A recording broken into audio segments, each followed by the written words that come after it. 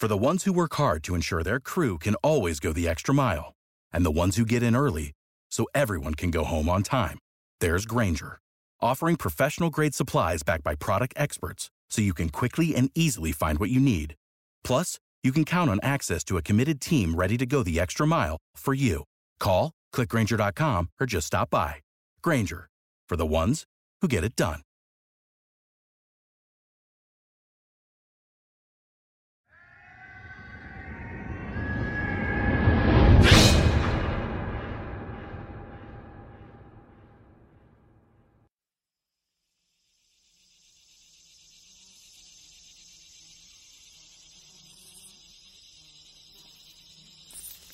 Oh Lord, burden, burden.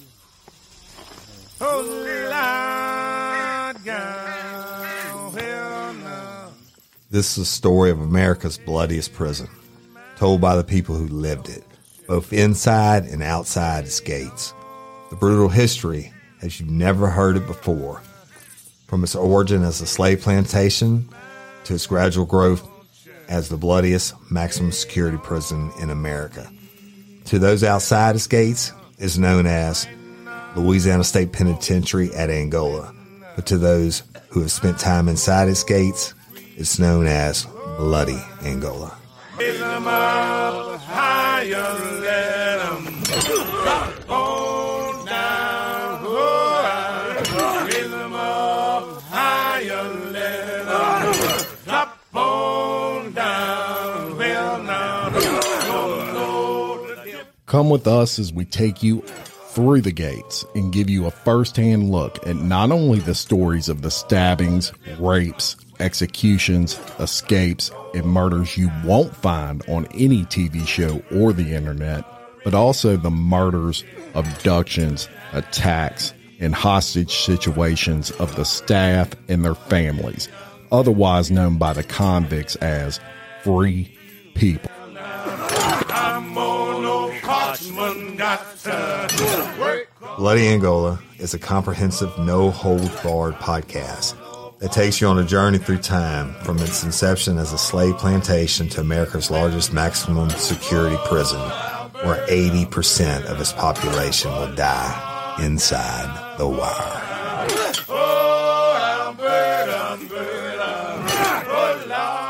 Get mentally prepared.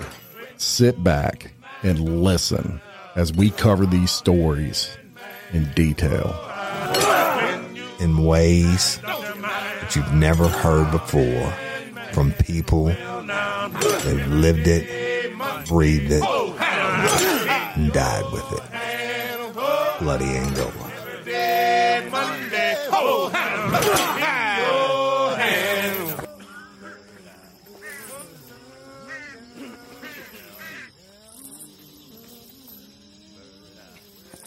Warning.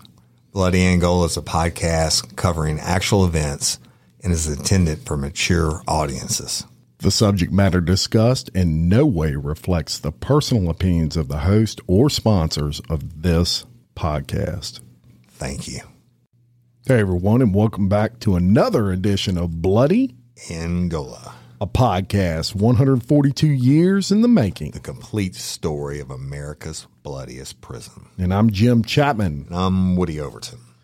And today, y'all, we have a heck of an episode for you. Dr. Billy Cannon. That's right, Dr. Billy Cannon. I actually have his helmet sign in the 1959 Heisman Trophy winner for LSU. It's in my bar. He is, for those of you that may not be listening to us from Louisiana, if you don't know who Billy Cannon is, you're crazy. Yeah. He is a hero here, deep into the folklore of South Louisiana, especially the Baton Rouge area, which we broadcast out of. And we were real excited to talk about him today because he has quite the history at Angola and quite the history before Angola. That's right. And like we told you, each episode would be different. And Jim worked his magic on the research stuff when blew my mind with a lot of stuff that you found that I didn't even know. And I thought I was a Billy Cannon aficionado, right? But it ties back in to Bloody Angola. And in the Louisiana history. It's pure love. The Extrema High School was a big deal, especially in sports. 100%. And, you know, when you meet what I would call back then old timers, when you would meet those folks and you say, where did you go to high school? They either went to Extrema or Baton Rouge High. That's right. That's right. Absolutely. The truth. Yeah. So, Billy Cannon went to Extrema High School in Baton Rouge, and he got noticed really quickly, y'all, for his athletic ability, his size and his speed and strength. And he was a 3-sport star, but he excelling in football, basketball, and track. Now, back then, they really didn't have many more sports than those, right? Maybe had baseball. So he basically was a cock of the walk. He excelled at everything that he did, and, of course, he lettered in all 3 sports. 100%. And the thing that made Billy Cannon so special, y'all, was his size and his speed were in those days almost unheard of. The guy ran 109.4 seconds, which is almost world class. That's like almost Olympic speed. Lightning. And he was 6'1", 210 pounds, right. Which back in those days that didn't happen. That was big. Yeah, I mean, and you were eating your Wheaties. That's right. He was a strong corn-fed boy. You can believe that. And just quick as lightning. Imagine if he had the studies and the things that they do for these athletes now when they train them for the combine and stuff like that. You know, the sprint stance and different things. He'd have smoked that record even more. He would have killed it. And look, good looking guy, had a flat top. Yep. He was the prototypical looking athlete. Just had a very structured jawline. Great hair, flat top, and just looked mean. Looked like someone you wouldn't want to. Flat tops were the rage in the 50s, right? My dad came up at the same time, and that's what they wore. But he had that smile and that size. It's just an all-American stud. He really was, and you mentioned all-American, and he was one in high school. Eventually, in his senior year in 1955, he was named not only to the All-State team but the All-American football team. That's crazy. Scored 39 touchdowns as a senior, and he led Extrema to the Louisiana State Championship. And in track, he set the state record for the shot put at 56 feet, as well as a 100-yard dash at 9.6 seconds, which was also a state record. And like Jim said, he was 6'1", 210 pounds. Let me tell you something. I threw the shot put in high school. I ain't coming anywhere near that. 56 feet, y'all. That's a long ways, dude. That's a long way. What a stud, right? Yeah, and it was also at that time that he kind of got in his first legal trouble. And Billy, throughout his life and the journey we're going to take you through, it seemed like his upbringing, kind of a tough, he grew up in kind of a tough neighborhood. He was poor, so he was forced to kind of maybe walk a tight line with the law, let's just say. And so this was his first legal trouble. He got a 90-day suspended jail sentence while he was still in high school. And get this, y'all, him and some high school friends basically extorted grown men who they would catch with prostitutes. So these guys would walk out of maybe a cheap motel, and Billy Cannon would be standing out there with 3 of his buddies, and he'd say, give us $50 and we're telling your wife. Yeah, exactly right. And that I mean, being an athlete like that and young man is certainly being famous amongst your peers and throughout the state is breaking all these records. You kind of get to thinking you're a little bit untouchable, right? That's right. But still, he wasn't getting paid. And so what did they do? They pushed the limit and they catch Johns where they're in the cars with the prostitutes or whatever. Then they hung out, and when they came out, they shook them down. And what are these guys going to do? Yeah. I mean, God knows how long they got away for before they got arrested. He moved on. He got a scholarship to LSU. Yep. And at LSU, he would win the Heisman Trophy in 1959 and led LSU to the national championship. His legendary punt return against Ole Miss on Halloween night is still played at every tailgate practically, and South Louisiana boys can almost recite it play by play and word for word. And let me tell you this. My mom and daddy were there that night, and you're damn right I can recite it. It gives me goosebumps to this day. The other day when Halloween came, it was on a Monday, but that Saturday night, even though they played Ole Miss the week before, I thought about that play. One of the most historic runs ever in the history of college football. But you'll notice when we play this clip how loud the crowd gets. And it gives me goosebumps because the guy calling that play-by-play, there's a point you're going to hear where you can't even hear the guy. The crowd is so loud. Jet engines. Yeah. It's Death Valley, LSU Tiger Stadium. And Ole Miss, back then, certainly was their biggest rivalry. Go to hell, Ole Miss is what they used to say, even when I was a kid. That's right, and still is to this day. And if you get the chance to see the video, it'll be in black and white. But, if y'all want to go look that up, but you got to hear this clip.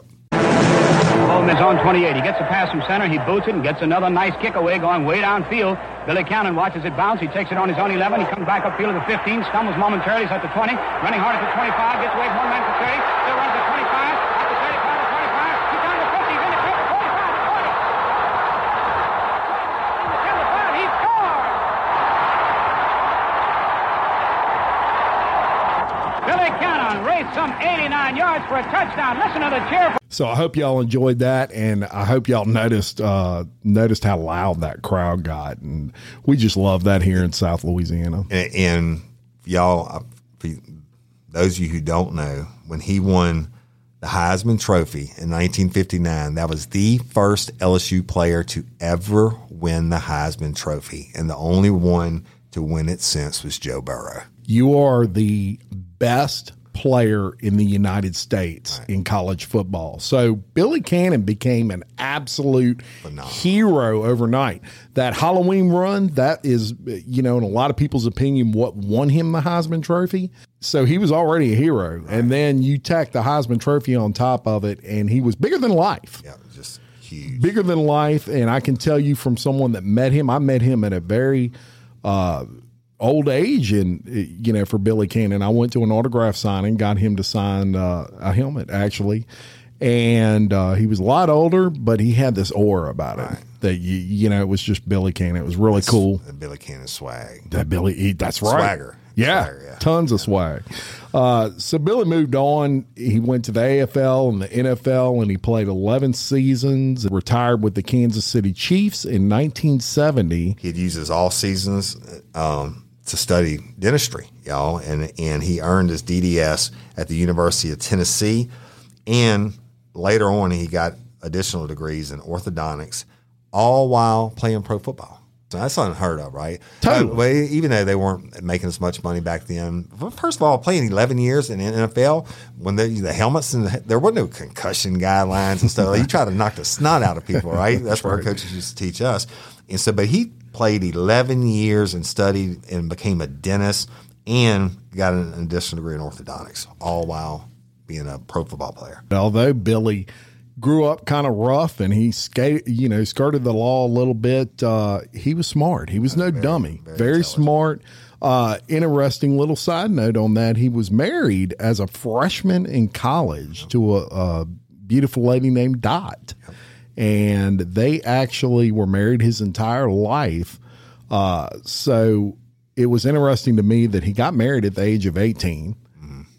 Never got a divorce. Right. And this woman put up with some stuff now with Billy over the years. Right. 11 years in the pros and then everything else that came. But you know what? Love is love, right? That's right.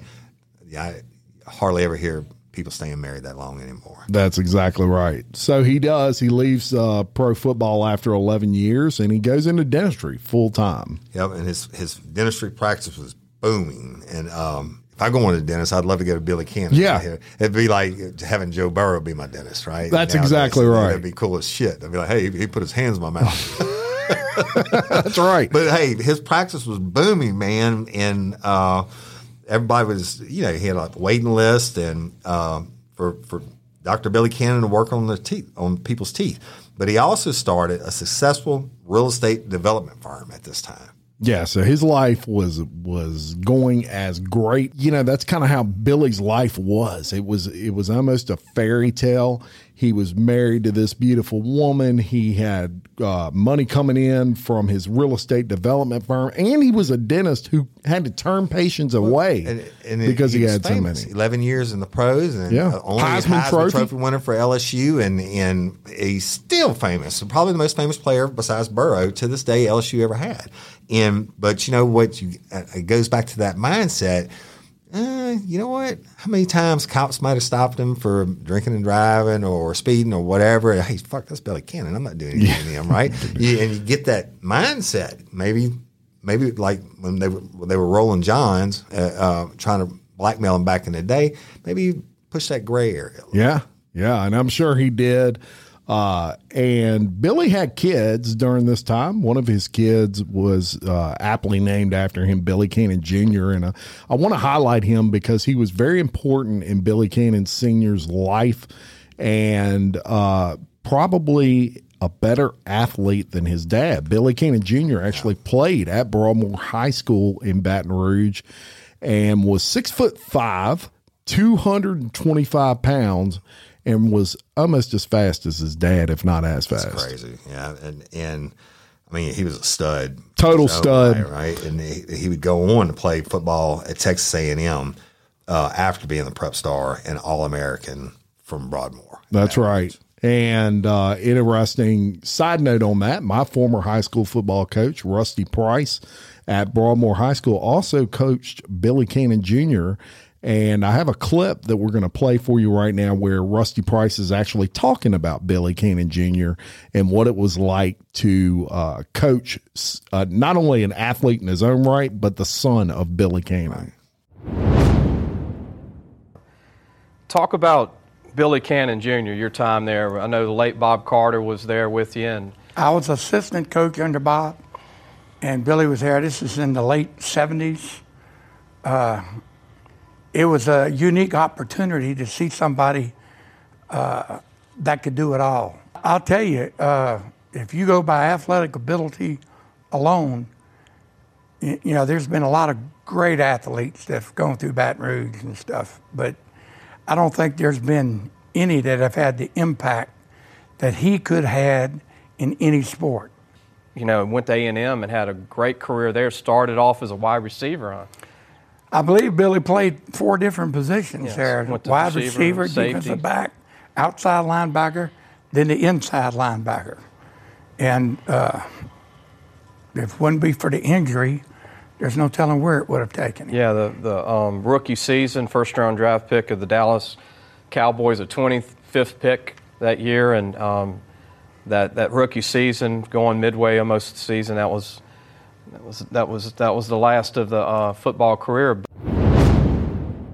So we wanted to paint kind of a picture for you of how good Billy Cannon's life was, how great it was going. It was just rocking. Everything was great. His son was at Texas A&M playing football, and then something happened to change everything. Yeah, and this crazy twist to the story, right? I'm going to read you an article from Sports Illustrated in 1983. It says, according to Assistant U.S. Attorney Rand Miller, Cannon met with a neighbor, John Stiglitz, and a convicted counterfeiter in January of 1980 to discuss a counterfeiting scheme. 6 months later, Cannon gave Stiglitz $15,000 to buy a printing press to get started. The work on the bills, the plates were quite good, says Miller, but the quality of paper was poor. It was done in a warehouse in Cleburne, Texas on April's Fool Day, 1981. Stiglitz delivered approximately $1 million in counterfeit $100 bills to Cannon, who had then shipped them to William Glasscock in Pensacola, Florida. Glasscock, who planned to put the bills into circulation by selling them for a fraction of their face value, is being held on counterfeiting charges in lieu of $2.5 million bond. By September 1981, Stiglitz has sent another $5 million in bills to Cannon. Authorities began to unravel the scheme last year when several of the bogus bills showed up at Baton Rouge Shopping Center. An investigation eventually led the feds to suspect Cannon and others. On July 7th, an informant told authorities a big sale was being arranged by 2 of Cannon's accomplices, Timothy Melanson, and a general merchandise broker from Thibodaux, Louisiana, and Charles Whitfield, who says he has several businesses, including a hog farm in Florida and shrimp boats. Both men have been charged with conspiracy to possess and deal in phony money. Last Saturday, Melanson also was indicted for conspiring to import and distribute 340 pounds of marijuana. Further said, the informant Melanson has been in touch with Cannon, who had been under 24-hour surveillance for more than a month. At noon on July the 8th, Melanson picked up Cannon at Cannon's office and then drove in an erratic, evasive manner to a spot down an unmarked dead-end road. Why are so many dogs suffering from health issues? Actress Katherine Heigl, who's helped save over 16,000 dogs through her foundation, says she's seeing more health issues with dogs' joints, odors, and health than ever before. And after doing a ton of research, she feels there's one place we can look to improve any dog's health. What she discovered is that the way many dog foods are made can actually create toxins that could be wrecking our dog's health. And this is true for many premium brands. Fortunately, she found that just by adding a few special superfoods to her dog's food, she saw huge transformations in their health. She's made a 20-minute video explaining step by step how anyone can do this same thing to see incredible changes in their dog's health. Now, my dog, Phoebe, is the queen of our house, and I can tell you that her health is extremely important to us. She is a part of our family. I watched the video, y'all, and I was amazed by the things I didn't know that could impact your dog's health. This 20-minute video is packed full of tips that I've already started with my dog, Phoebe. I'm noticing more energy, healthier skin and coat. If you want to keep your dog healthy and happy, go to badlandsfood.com/bloodyangola and watch Catherine's video right now. Again, that's badlandsfood.com/bloodyangola. Save big money when you start your next project today at Menards. Convert your current recessed lighting with energy-saving LED downlights from Fight Electric. They're bright and install easily in just minutes. They also go from regular lighting to nightlight mode with just a simple flip of a switch. Save big on all Fight lighting products now at Menards. Shop our lighting options today in-store and on Menards.com. Save big money at Menards. For Jones Creek Road on the outskirts of Baton Rouge. There, Cannon pointed out where he had buried some of the money. After returning Cannon to his office, Melanson picked up Whitfield, and the pair headed back to the Jones Creek Road lot. Their speed ranged from 30 to 80 miles an hour.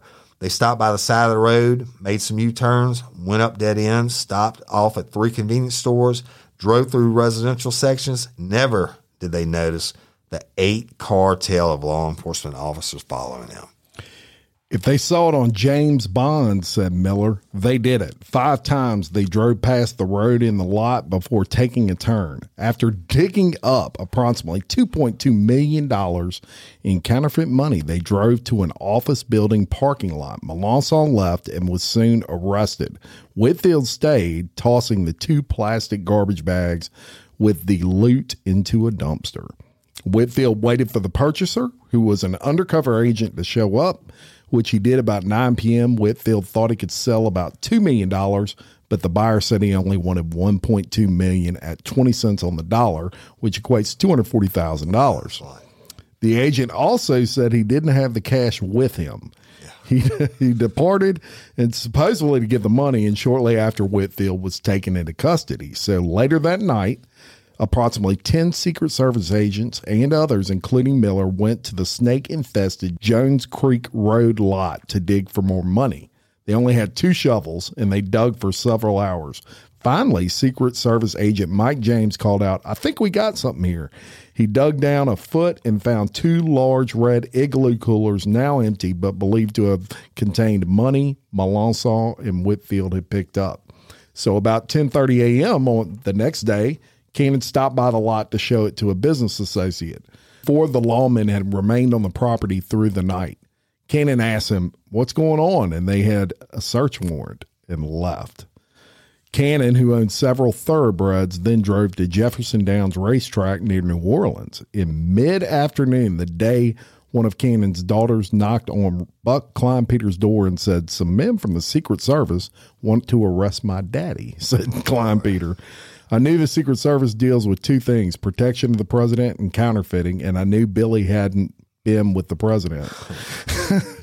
When he returned home at 4 p.m., Cannon was arrested. He wanted to plead guilty right away, but Judge Frank Palazzola told him to think over the decision. Before I continue, that kind of tells you how popular Billy Cannon was. You got the judge basically saying, "You sure you want to do that?" They got streets named after Polozola in Jefferson Parish, and he was the original hard ass. For him to say, think about it. Yeah. That shows you how much stroke. So, that's right. Yeah. So Cannon immediately cooperated with the government, showing officials where an additional $2 million was buried in 2 large coolers in the ground next to his office. He drew a map of the area of the Jones Creek Road property where another $750,000 or so in counterfeit money was buried. And later an agent returned and said, "Billy, I'm a little embarrassed, but even with your map, we can't find the money." Cannon laughed and said, "If you can't find the money on a map, maybe I should withdraw my plea." The money was quickly found. The trouble with the map having been that Cannon had omitted a crucial tree from the drawing. Miller said without Cannon's assistance, the only way the buried counterfeit money would have ever been found would have been to plow up the entire city of Baton Rouge. So the reason we read you that is we told you how good Billy Cannon's life was going.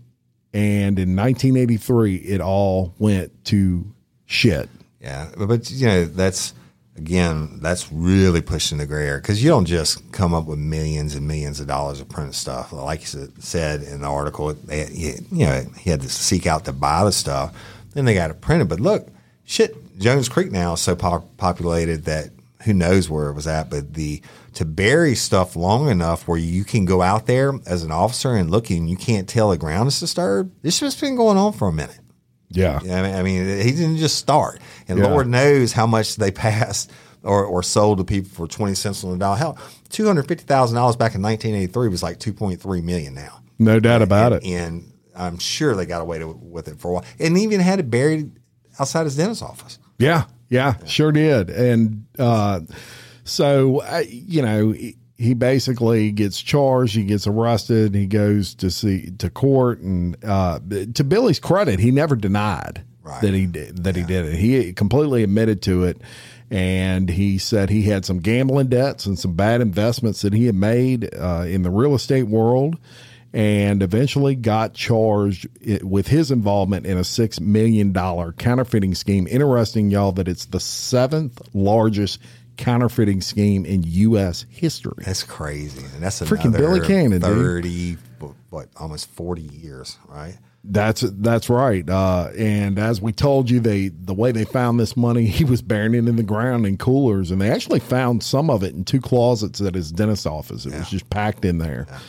So, long story short, he got convicted and sentenced to 5 years in prison at Federal Correction Center in Texas and a $10,000 fine, which he pled to lesser charges than what was originally charged, and got released after 2.5 years. So, nowadays that doesn't happen. A couple things on the federal law.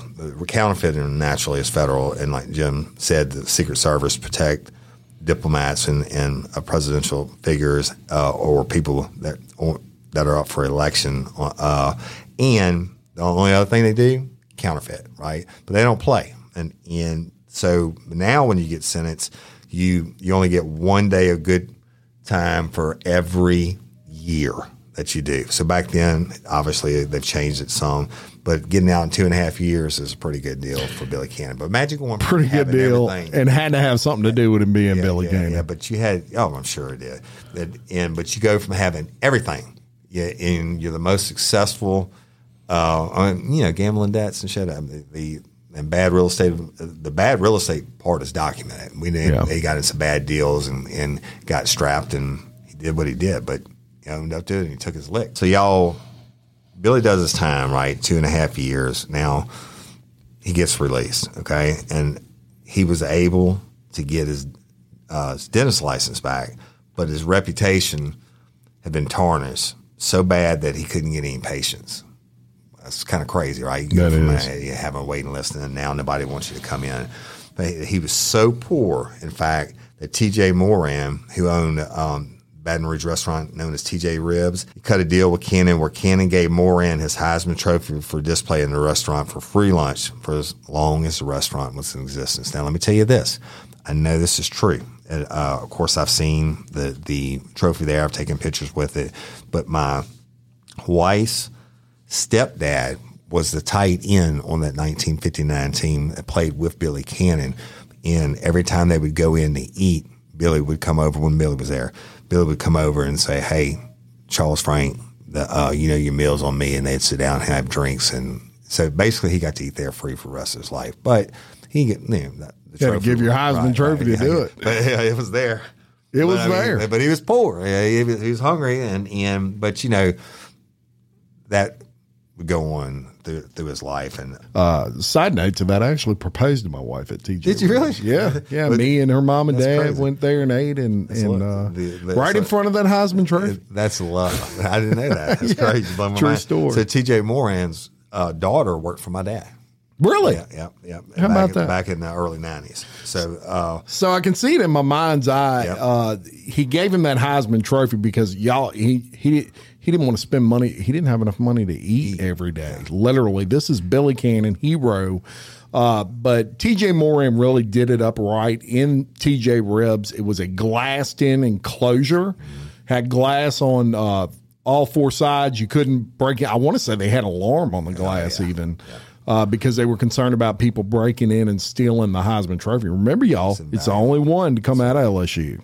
TJ Ribs is a really nice place. Yeah. It's not like you're going to some food truck on the side of the road and eating ribs. Right. Right. So for TJ Moran to step up, of course, he still was a fan of Billy's, so he took care of him. But y'all, how does Billy get connected to Angola?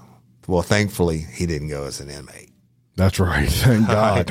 So, fortunately. In 1995, and y'all, this is after I'd done my time there, not prison time, work there. And Warden Burl Cain was my first warden at DCI, and then he transferred to take over Angola. But Cannon was hired by Warden Burl Cain in 1995 to do contract work as a 1099 employee. Yeah. Right? They just at Angola as a dentist. Yep. Now think about this. You know how many people in fucking prison need dental work? Everybody. But they didn't have one. And all the meth heads and the meth cooks and the people that never take care of them, that's fine. So Cannon impressed Burl Cain so much that Cain went on to hire him full time. But not only as a dentist, he hired him to be over the entire medical system. The entire medical system. The prison hospital, the hospice, everything. Shit, that's a lot. I mean, you got 5,000, 6,000 people in daily. A certain percentage of them are going to be on meds and have to have that evaluated every 90 days. Then you got your daily, everything from stabbings to rapes to whatever. And people just getting sick old and dying, right, in prison. And Billy, who was a DDS and an orthodontic specialist. Now, look, I don't want to go on record. I'm pretty sure nobody in Angola ever got fucking braces. Right. but Billy went on to run the whole thing. And because Burl was impressed, and Billy was still shining in his own way. Very impressed. And Burl Cain has went on record more than once as saying that Billy Cannon basically took the bulls by the horn and completely changed the medical system inside of Angola. Yes. He was a very organized person, which you may be surprised because his life seemed kind of disorganized. But Billy, as an individual, just absolutely fell in love. And I don't know, maybe in a way he felt like he could connect to some of those guys because he had, he had his scrapes with the law, right?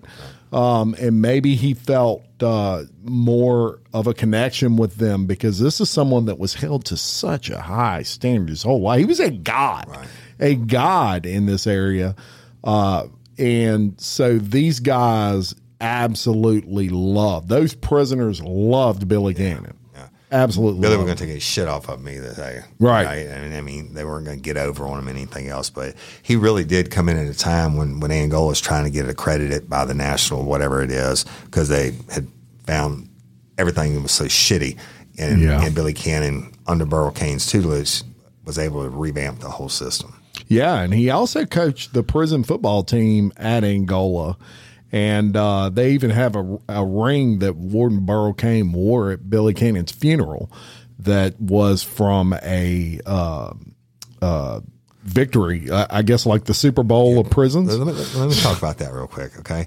The sports in prison is huge. Now, the radio, we're going to talk about that in the future. The radio is a big deal every weekend in October and one weekend in April, but that doesn't mean dick when it comes to the inner prison. Boxing is huge. Actually, they have boxing teams in each prison, and they'll fight within the prison like sanctioned matches. But then they fight other prisons throughout the state of Louisiana. Yeah. So boxing was huge, but you better believe the boxing and the football, that's the real deal. And those boys trying to kill each other. And I'm talking about it ain't no concussion protocol and then whatever. You better believe they were breaking legs, knocking the snot out of people's heads and everything else. And Billy took over it, and I would love to see those teams play.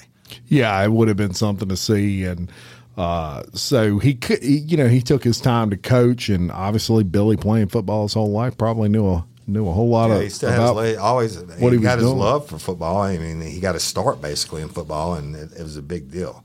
That's right. And in total, he worked 21 years there. He was a hospital director and a dentist. And, Burl Cain also said at one point that the best thing about Billy was he only received a couple of complaints over all of those years, 21 years as the head of your medical and the dentist. He only received a couple of complaints from prisoners on anything. And look, this is dental work. Wait, let me tell you something. Fuck that. The prisoners are going to lie, period. Like Kearney Foster used to tell me, if you don't get a complaint, it means you're not doing anything. But he was so beloved. To only get a couple complaints in all those years, that's phenomenal. I have no words for that.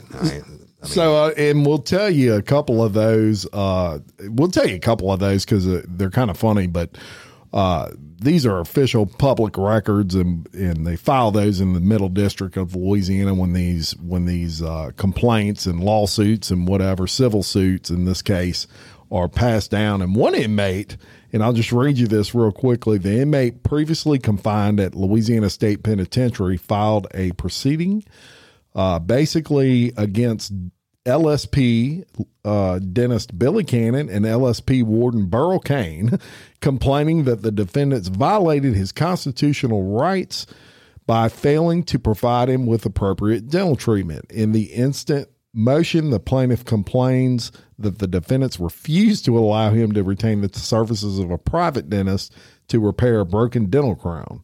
He prays for an order enjoining the defendants from their actions. So essentially, this dude had a broken crown and wanted to hire his own dentist. Right. And it must be nice when you're in prison and you can hire your own dentist. But that ain't the way that shit works. Fuck stick. You're in prison. Yeah. Get your Louisiana State issue crown fixed, man. Fuck.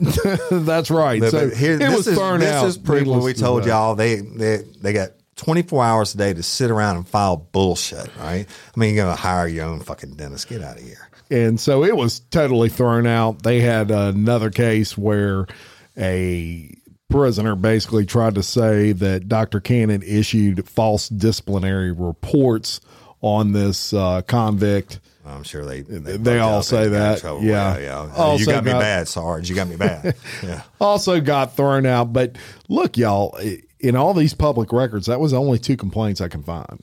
That's impressive. That is over 21 years. Yeah, I mean that's mad respect. But you know what, Joe? To not get complaints on that, he had to give.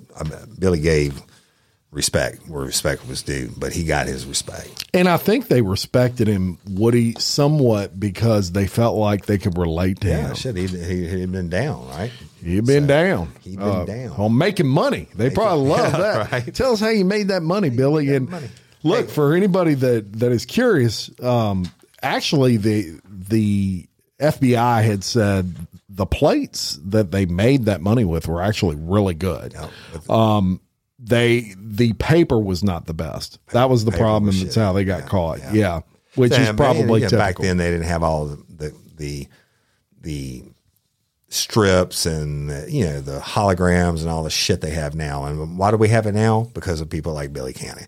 And they were able to get away. If they had good paper, he might still be running. He might. That's right. I mean, they got caught. It happened. He did his time. He got out. Now, so when he's head of the prison system, y'all, guess what? He still got his free meals at TJ Riv's. Yeah. The Heisman Trophy and the president if he wants them. Yeah. But unfortunately, y'all, none of us are getting out of this game alive, right? And the legend Billy Cannon didn't either. Jim and I are going to take turns reading you Dr. Billy Cannon's obituary, right? So Dr. Billy A. Cannon Sr. passed away at his farm in St. Francisville, Louisiana, Sunday morning, May the 20th, 2018. Cannon was born in Neshoba County, Mississippi on August 2nd, 1937. His family moved to Baton Rouge, Louisiana in the 1940s. He attended Estrema High School, where he excelled in sports and met his high school sweetheart, Dorothy Dot Dupuy. Cannon went on to LSU in the fall of 1956. He and Dot were married on November 23rd that year. Billy Cannon was an athletic phenom at the time, standing 6'1" and weighing almost 200 pounds. What set him apart was not only his size, but his speed and agility. He and his teammates were some of the first to begin weight training, which added to his strength and made him unstoppable in the field. At LSU, he ran track and played football. He was also an outstanding student, maintaining a B+ average the entire way through. He is known for wearing number 20 in the Halloween Run, an 89-yard punt return against Ole Miss in Tiger Stadium in 1958. That year, he and his teammates who he adored went undefeated and won LSU's first national championship. He won the Heisman Trophy in 1959 and went on to play professional football for the Houston Oilers, Oakland Raiders, and Kansas City Chiefs. He was the first player to garner All-Pro. When you need mealtime inspiration, it's worth shopping Kroger, where you'll find over 30,000 mouth-watering choices that excite your inner foodie. And no matter what tasty choice you make, you'll enjoy our everyday low prices, plus extra ways to save, like digital coupons worth over $600 each week. You can also save up to $1 off per gallon at the pump with fuel points. More savings and more inspiring flavors make shopping Kroger worth it every time. Kroger, fresh for everyone. Fuel restrictions apply. Honors in 2 different positions. Each spring, he attended the dental school at Loyola of Chicago and the University of Tennessee, earning both DDS and MS degrees. While he garnered many accolades as an athlete, he was also a wonderful father. He and Dot had 5 children, and to his family, he was simply daddy. He was a brilliant historian. He had a mind like a steel trap and a wicked sense of humor. He knew how to have a good time and could be a rascal at times, but more importantly, he had many, many friends and was extremely loyal to them. He worked at Louisiana State Penitentiary as a dentist for 22 years, retiring in January of 2018. While at Angola, he wasn't blind to inmates' crimes, but he believed everyone had worth and deserved kindness. He helped reform a failing medical and dental program at the prison. He believed in humanity and lobbied to get the pharmacy back at the prison when it was decentralized and took weeks to get medications to the inmates needed. That's a big key, y'all. Cannon had loved the thoroughbred horses and purchased his first one in California in 1960s. He had so many over the years and enjoyed raising them on his farm in St. Francisville. Mary redeemed a $50,000 cash prize playing Chumba Casino this year. I was only playing for fun, so winning this was a dream come true. Chumba Casino is America's #1 social casino experience. It's serious fun. With over 80 casino-style games to choose from, you too could win life-changing amounts of cash. Be like Mary. Log on to ChumbaCasino.com and give them a whirl. That's ChumbaCasino.com. No purchase necessary. Void where prohibited by law. 18+. Terms and conditions apply. See website for details. The voice in the preceding commercial was not the actual voice of a winner. Get the right car at Reichert. It's the Reichert Black Friday Savings Event. Get a $500 gas card with the purchase of any new vehicle, only at ReichertKia.com. Get the right car at Reichert. We're dealing. He would often sit in the lounge chair outside of the stall and help his mares have their foals. He was preceded in death by his parents, Harvey W. Cannon Sr. and Virgie Savelle Cannon, as well as his older brother, Harvey W. Cannon Jr. He is survived by his loving wife, Dorothy Dot Cannon, children Terry Cannon Bird, and husband Tim Bird of Baton Rouge, Gina Cannon McWilliams and husband Jay McWilliams of Big Spring, Texas, Derek Cannon Kelsey of Baton Rouge, Billy Cannon Jr. and wife Rise Cannon of St. Francisville, and Bunny Cannon of Baton Rouge. He's also survived by 8 grandchildren, Kimberly, Kelsey Becker, Cannon McWilliams, Lacey McWilliams Gentry, Cassie Cannon Graham, Jesse Cannon Black, Abby Cannon, Mandy Cannon, and Billy Cannon. They also have 8 great-grandchildren. And y'all, the funeral was held on Wednesday, May the 23rd at the Pete Maravich Assembly Center at LSU at 2 p.m. A visitation was also held at the PMAC from 12 until the funeral service began at 2 o'clock. LSU meant more to him than anyone could ever know.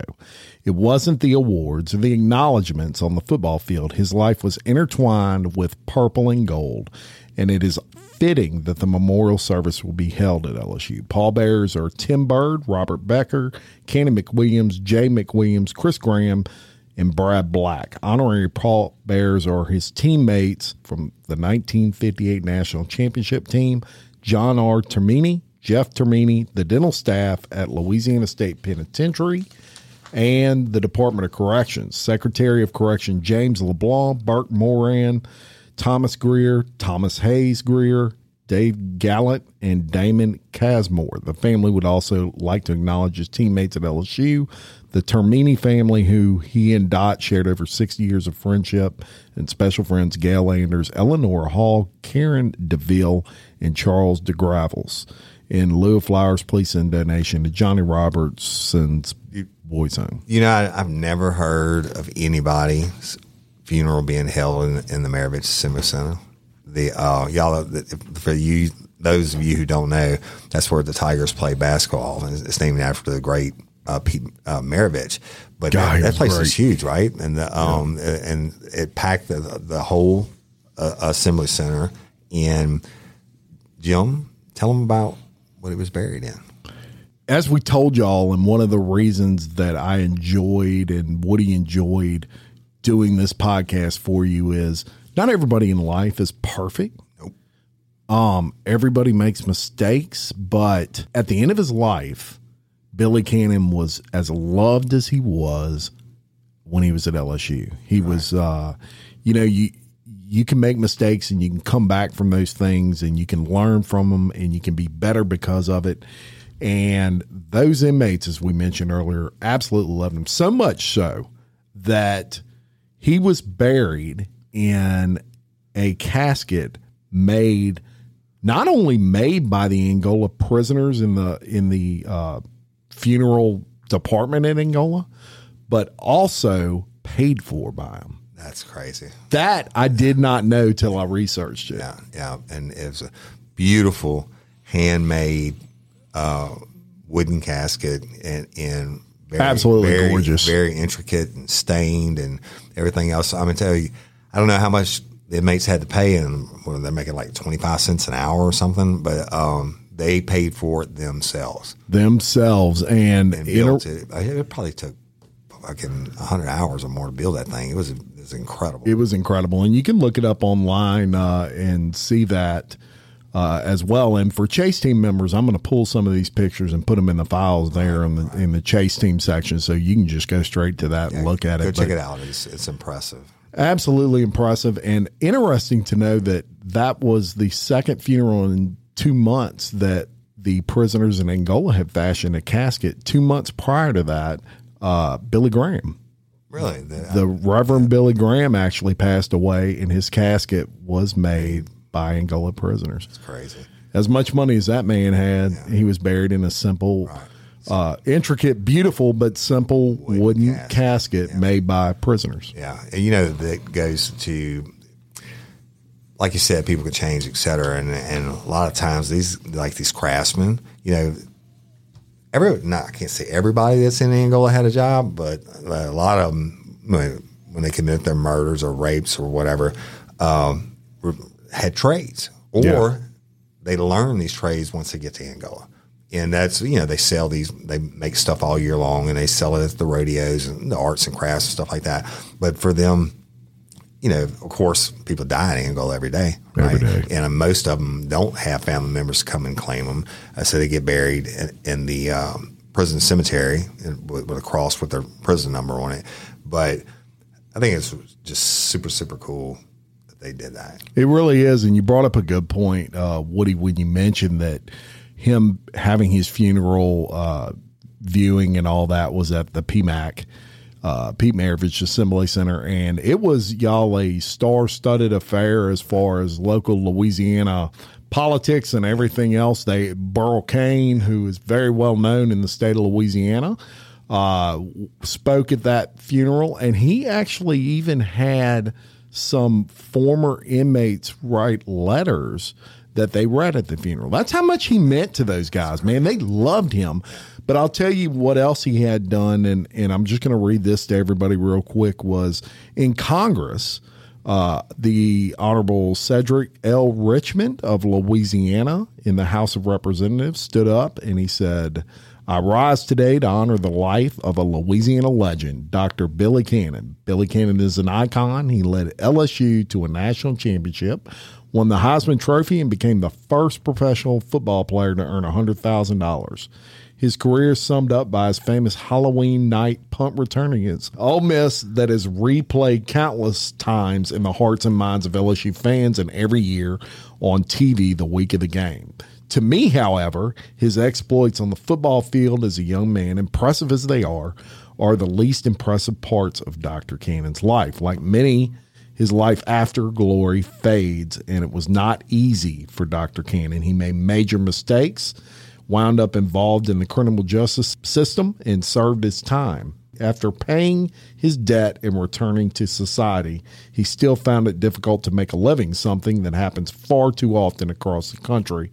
Eventually, he became a dentist at Louisiana State Penitentiary in Angola, where he turned the dental office around and truly cared for the needs of his prisoners. He remained as dentist in Angola for more than 2 decades, treating teeth with care and men with empathy. And in appreciation for his service, the men in Angola hand-forged the casket where he now rests. He once said that the people of Louisiana are quick to love and quick to forgive. We should not be quick to forget the care and dedication he showed those in society and to society prefers to ignore.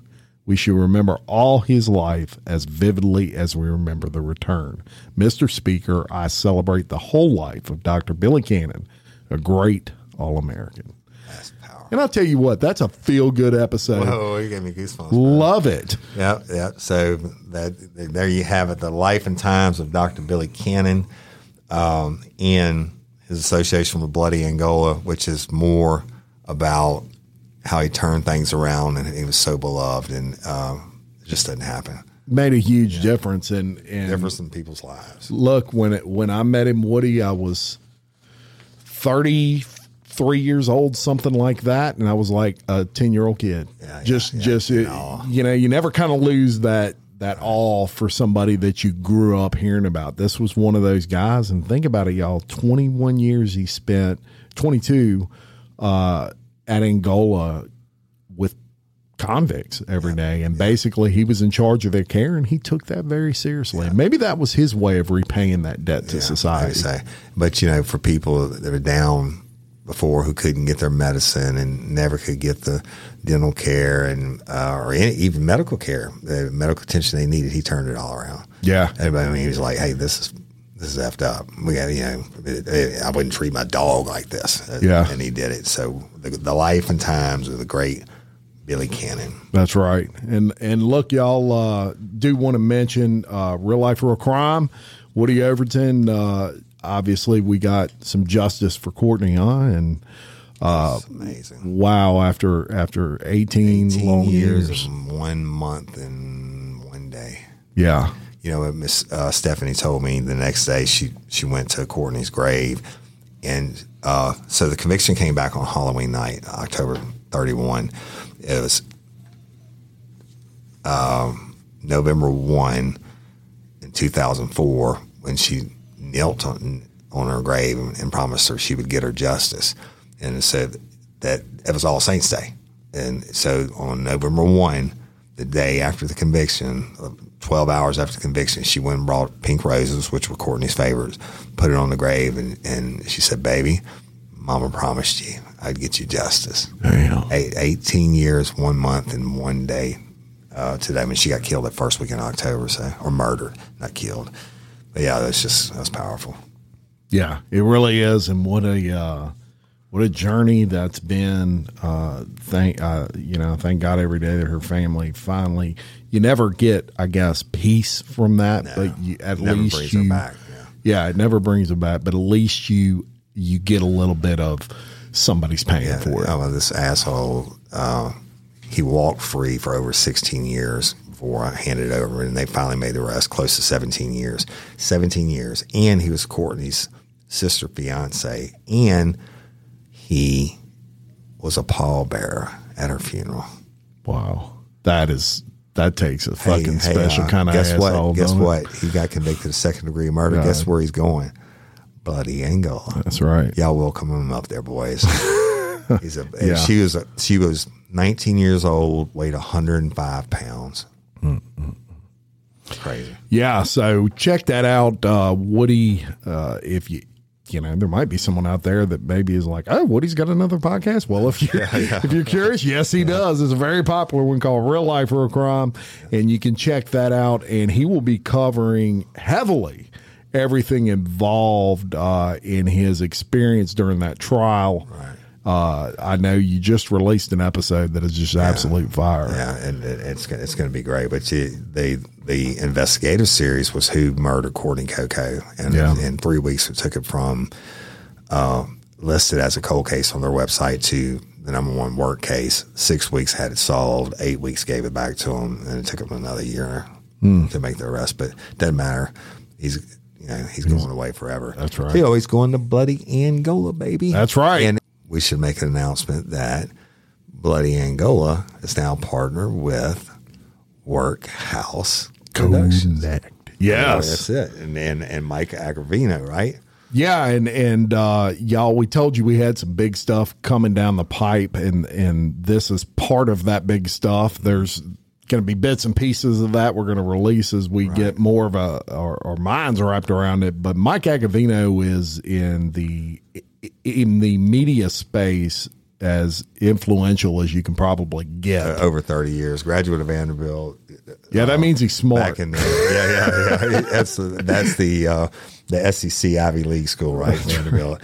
Football always sucks, but their brains are great. Their brains are great. And, then 30 years in the business, and back in the 90s, before there were podcasts, he was president of Clear Channel Communications, sales, et cetera. And he went on in the podcast space to do. One of the founders of Triton Media, which is a global millions of dollars. Apple and all of them still use that company. But he's a real innovator in the space, and thank God he partnered with us because I just know his knowledge.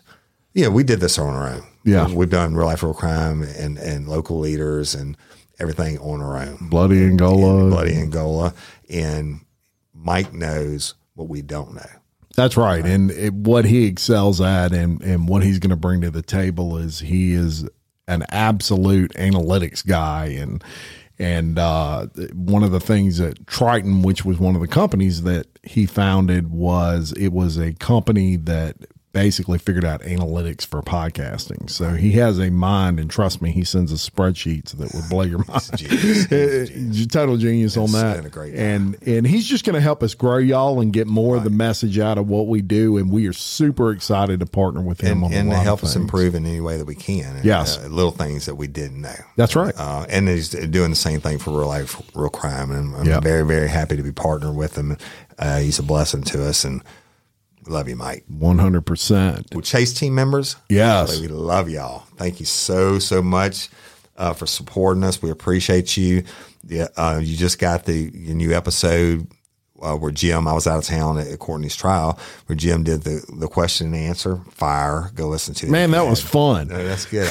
I enjoyed it. You did a great job at it, brother. And those are questions that y'all submitted and wanted to hear. Jim knocked it out of the park. But thank you for your financial support. We appreciate you, and you'll be getting more and more. We couldn't do it without them. Absolutely not. I mean, this is not free. People understand that podcast is a business, and we have expenses and everything else. But y'all helped us, or you help us every day. We appreciate you. And if you want to be a Chase team member, yeah, all you got to do is you can go to Bloody Angola on Facebook. There's a link tree there. You just click on it. You see it on the front page, and that'll bring you right to the Patreon Chase Team page. Or you can message us, or you can just go to @Bloody Angola Podcast on Patreon. So www.patreon.com/Bloody Angola Podcast. That'll bring you there. And we have numerous bonus episodes locked up in the vault only for Chase team members. That's right. And we're going to be putting more. And when we're sick. And when we're sick. Yeah. Look, and I bring that up, y'all, because we released the 2 episodes of Gillis. Originally, we hadn't planned on doing that to the general public, but thank God, because Woody was obviously, sometimes priorities take over in life. And 11 days. In that 11 days in Alexandria, had we not had that unreleased episode, we would have had to probably miss a week. Right. So we don't want to do that. So those are really good things to have those locked up. And in the event something happens to one of us, we get sick or something, we'll at least have something to give the general public. Yeah, so and you like Bloody Angola, you have extra episodes, and they're pretty much uncensored. That's right. It's probably some of the best episodes we've ever done. I'm telling you. And our sponsors, thank you so much for sponsoring us. We love and appreciate each and every one of y'all. Yeah, y'all rock. If you go to one of our sponsors, let them know Bloody Angola sent you. I'm Jim Chapman. And I'm Woody Overton, host of Bloody Angola, a prison podcast, 142 years in the making. The complete story of America's bloodiest prison. Peace. Love. Monday, hold hands, your hands.